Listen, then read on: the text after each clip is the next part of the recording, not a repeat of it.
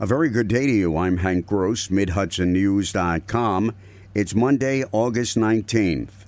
A search of Greenwood Lake is expected to resume today for a 38-year-old man who went into the lake after his 10-year-old daughter fell off the boat they were in Sunday afternoon. The child, who was wearing a life jacket, was rescued by witnesses at the lake, but her father has not been found. Moses Witriol, the public safety director of Curious Joel, said the Greenwood Lake Police and Fire Departments were doing everything possible to locate a man and complimented the cooperation between first responders for working together in their search for the missing father. State Assemblyman Colin Schmidt wants to know firsthand what's happening on the U.S.-Mexico border with people crossing into America and their treatment when they're detained. As a result, he is traveling to Texas on his own fact-finding mission to meet with federal, state, and local enforcement and tour the border and the detention facilities.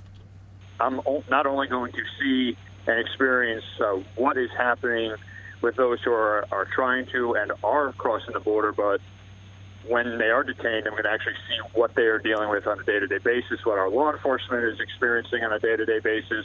Our federal, county, and local law enforcement down there will be spending time with me. So I'm going to be able to see it from all angles and to be able to report firsthand what is or is not happening. Schmidt recently toured the Orange County Jail in Goshen, which has been an ICE detention facility for several years, and he said he found that the detainees were treated appropriately. As the FAA and NTSB continue their investigation into the fatal crash of a twin-engine Cessna aircraft into a house on South Smith Street in Unionvale Saturday afternoon, police have released the names of the victims. 2 people were killed, 1 in the plane, 1 in the house. 2 other victims of the plane were injured, and 1 person in the house was critically injured, while the 3rd person sustained non-life-threatening injuries, state police said.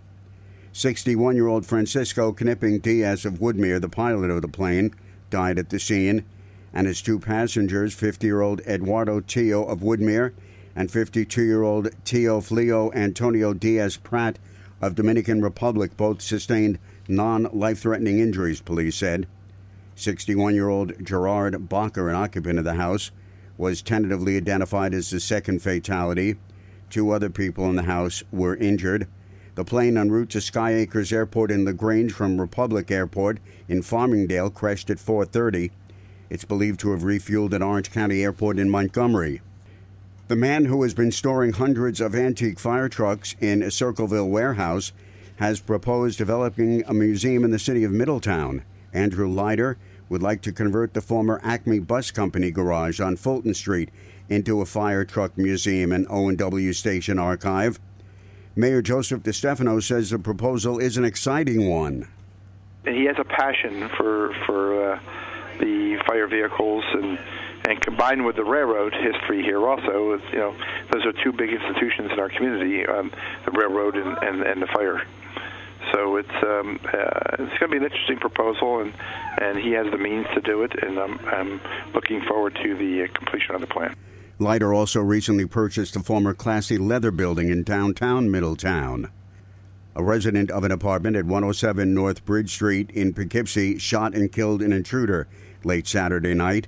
Police responded and found 1 victim with a fatal gunshot wound and a 2nd victim with wounds consistent with being pistol-whipped. The injured victim was transported to a local hospital with a non-life-threatening wound. I'm Hank Gross, MidHudsonNews.com.